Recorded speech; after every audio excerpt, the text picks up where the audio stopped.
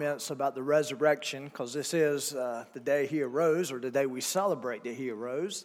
And the whole idea really is retrospect, and it's that whole idea of looking back. And really, by looking back, for some of you, you're looking back at a time in which you gave your life to him. For some of you that may be here today, maybe you've never made that decision to follow him. And so really, there are two types of stories here today. Now think of this. Your story, if you know Jesus, your story was Adam and Eve's story. You were hiding in the garden, making excuses for your sin, unable to cover your shame. Or, here's the second story. Your story is Adam and Eve's story. You are hiding in the garden, making excuses for your sin, unable to cover your shame. Or maybe your story was Jonah's story. You were running from God, running away from what you were created for, surrounded by a raging sea and the uncertainty of life. Or maybe right now, that's where you find yourself. Maybe your story was the prodigal son story. You were wasting your life, lost in your fears, or afraid to return home. Or maybe that's where you are today.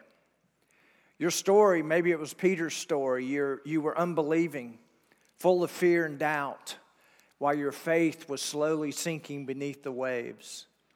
And maybe that's where some of you are. But thanks to God and his provision, this does not have to be the end of your story. Could it be that you want to stop running? Could it be that you want to be found? You want to believe? You're longing to be restored? Or possibly maybe you showed up here today and maybe your heart is crying out for help. Maybe this world is just totally overwhelming, the issues in your life, the circumstances you're dealing with. Listen, think about that last week of Jesus' life. Every bit of that, all those emotions. I mean, let's face it, he was not only God, he was a man also. And we know there was anguish in that last week. We go to the Garden of Gethsemane and we find that anguish. And we know there was a struggle. We know there was something going on in his own heart. Maybe that's where you are today. Maybe you just don't know what to do with your life. I want you to turn, if you have a Bible, to Colossians chapter 2. We're just going to look at a couple of verses there. But what I've just discussed leads us to another story. And it's his story. Think about it. God stepped into our broken world. Your broken world. In human form as Jesus, into our very lives, your very life. Listen to this. He stepped into our mess. He stepped into our sin, our failures, our fears, and our doubts. And some of you can identify with what's going on in your own heart. There is something there. He stepped into death and the door shut behind him. And then he arose while leaving it all in the grave. Think of this. He wiped our story clean and started writing a new one. One without shame, one without guilt, one without fear, one without bondage.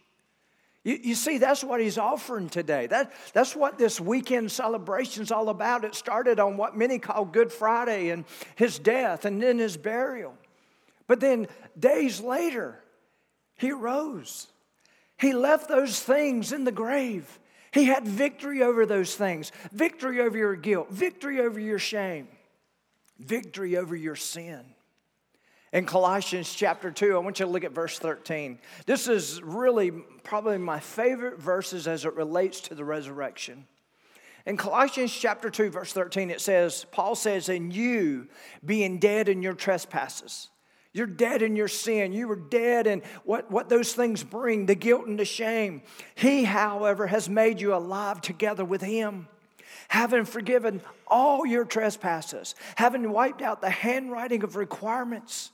You see, your life up to this point, if you don't know Jesus Christ as your Lord and Savior, your life, there's a debt that you owe based on your life. And there's something that must be addressed. He says, having wiped out the handwriting of requirements, he took care of your debt that was against us. That means there were charges against us. It was our sin. It says, which was contrary to us. For some of you right now, maybe you're holding on to your sin, you're holding on to your guilt and shame, and really you're sabotaging your life. You can't figure it out. There's so many things. It's overwhelming. Guess what? The Bible says that those things that we're holding on to, that sin is hostile to us. It says, and he has taken it out of the way. And here it is, having nailed it to the cross. It's a picture of sacrifice. You see, you couldn't do a thing about your situation. And guess what? Today, if you're in that situation, you can't do a thing about it. You can't turn over a new leaf. You can't be dunked enough in baptism to clean it up. You can't attend enough church services to clean it up. You have no hope of cleaning it up according to God's word. But he made a provision by nailing it to the cross. It's a picture of sacrifice. And in verse 15, here it is. Having disarmed principalities and powers, he made a public spectacle of them, triumphant over them in it. That means there was a death, there was a burial, but guess what? Days later, there was a resurrection. And it's all about the victory. Jesus' story, listen, is a story full of love and forgiveness, a story of redemption and restoration, a story of victory and triumph. Listen to this, it's our new life story. It's his story. It's a resurrection story. And if you don't know him today, it can be your story. Now think of this. Resurrection Sunday really is a celebration of John 3:16. I think many people would say, that's my favorite verse. It's funny you bring that up because that's my favorite verse. I think it's everybody's favorite verse because it puts it all in a nutshell, what the whole Bible is all about. John 3:16, for God so loved the world. You know who the world is referring to there? The people who make up the world. For God so loved the world that he gave. You know what it literally means? He offered up. He offered up his only begotten son. Can I tell you, based on some of the early chapters of Revelation, that son was willing to be given up? It wasn't one that was taken there kicking and screaming. It was one who willingly laid his life down. And so it says his only begotten son, a son who was willing. And then it says this, that whosoever believes on him, he made all the provision. And then he turned the decision over to us, that whosoever believes on him, what? Should not perish, but have everlasting life. I want you to think about that. Belief. Whoever believes on him. There's a lot of things about what we believe. If I were to come to you and say, what do you believe? And I could probably name many subjects. You would say, well, I believe this about that subject. I believe this about that subject. But here's this whole idea of belief is much greater. It carries a greater weight when it comes to your salvation. And so therefore, if you have that outline of this sermon, I want you to look at something that I go over at least 4 times a year because I believe this is the hang-up for many people. And there you'll find the progression of belief. And I guarantee you, most of you in this room are somewhere in this progression. Here it is. Maybe you have an awareness of a supreme being. Maybe you showed up here today and it's Easter Sunday and you know maybe from your raising or whatever that you're supposed to show up on Easter at church. And maybe you made your way here this morning. And all of a sudden maybe you're just sitting here today and you are aware of a supreme being. Someone had to create all this. Maybe you have that initial awareness of the gospel. Maybe it's something that was formed in your mind when you were a child. Maybe you have the awareness of the fundamentals of the gospel. Maybe you know the story of the death, burial, and resurrection of Jesus. Maybe you've grasped the implications of the gospel. Maybe you understand that he said, that's for me. That provision is for me. Maybe you understand that. Maybe you have a positive attitude toward the gospel. Maybe it causes you to say, you mean he loved me that much? Yeah, the Bible says he did. For God so loved the world. And maybe that's where you are. But maybe there's something else going on. Maybe in light of those things about the gospel, maybe you're starting to become aware of a personal problem in your life. Maybe there's a recognition. And by the way, all of this is a progression of belief that saves. And here's what it means. If you have a personal problem, we know we all do. The Bible says, for all the sin comes short of the glory of God. I don't have to convince you that you're a sinner. You know it. The Bible says it. You've lived enough life to know it. But the Bible says because of that personal problem, that awareness comes from conviction. It's when the Holy Spirit shows up and says, hey, what are you going to do about this? What are you going to do about that sin? And you acknowledge that you're a sinner. And all of a sudden you believe what the Bible says about you, that you are a sinner. And then you realize you have a debt that needs to be paid to the one that created you. And then here it is. Maybe from that experience, there's a decision to act. A decision to act. What does that look like? Well, there's confession. Confession means where two parties come together to agree upon something. And all of a sudden you come before God and you agree that you are a sinner. That you stand in need of your sins being forgiven. And then all of a sudden it leads you to repentance. And you learn that you're going to turn away from that sin. You want to turn to Him because He created you. He has a life greater than anything you can ever imagine for yourself. And then there's that faith in Jesus Christ. You go back to that whole awareness of Jesus and His death and His burial and His resurrection, and all of a sudden that love that He has for you. And you begin to embrace it. Not in the form of belief, just belief itself, but that belief becomes faith. And then there's profession. You acknowledge it. You let people know about it. You begin to understand it in the right terms. And then there's lordship. You begin to give your life to Him and more of your life to Him. Then there's what we call salvation. But it all begins not with simple belief of, boy, the gospel's great. He loves us. He gave it must be followed by a decision to act. And then when there's that salvation, the Bible says we're a new creation. That means the old story is sealed up in the tomb. It went with Him in the grave. It died. But then all of a sudden there's a new story. Just as a resurrection was the new story for Jesus, we have a new story. Our lives can be resurrected. And all of a sudden we become that new creation. And the Bible says as a result of that, something miraculous happens in our life. The Holy Spirit begins to indwell us. And we begin to see God the way God's intended to be seen. And we understand that provision even more. And as a result of that, look on your outline, changes occur. Your behaviors change. Your attitude about things change. Your perspective changes. It doesn't mean you become a perfect person. I've made many mistakes after I gave my heart to Jesus Christ. But I'm here to tell you, those mistakes, I became fully aware of what was going on. Something needed to be done about it, and there was something that was happening, but all of a sudden these things began to change, and then I realized the importance of the Word of God and prayer and the role of the church in my life, the sharing of my story, and the fact that I needed to serve Him. All these things started coming together. Y'all, when He said, whosoever shall believe, He's not talking about just a mental note about something. He's talking about a belief that literally changes the core of who we are. It's that great. In John chapter 11, Jesus is standing at the tomb of Lazarus. There's all kinds of weeping and wailing, the loss of Lazarus. And all of a sudden, Jesus stands there and He says this, I am the resurrection and the life. I'm the embodiment of those things. He says, he who believes in me will live, even though he dies. That's the promise He gives. John 14:6, Jesus said this. We're not making this up. But Jesus said it Himself. He said, Jesus said to him, I am the way, the truth, and the life, and no one comes to the Father except through me. You know what He's saying there? He's saying the results of salvation is going to the Father. And guess what? There is no salvation. There is no Father in your life unless you come on His terms. John 3:16, here it is. For God so loved the world, gave His only begotten Son, that whosoever believes on Him should not perish. What does that mean? It means we have the potential, listen, to perish. Biblically, what does it mean to perish? It implies judgment, which leads to condemnation. The Bible calls it the great white throne judgment. And by the way, that great white throne judgment, if you show up there, the Bible says that is a sentencing trial.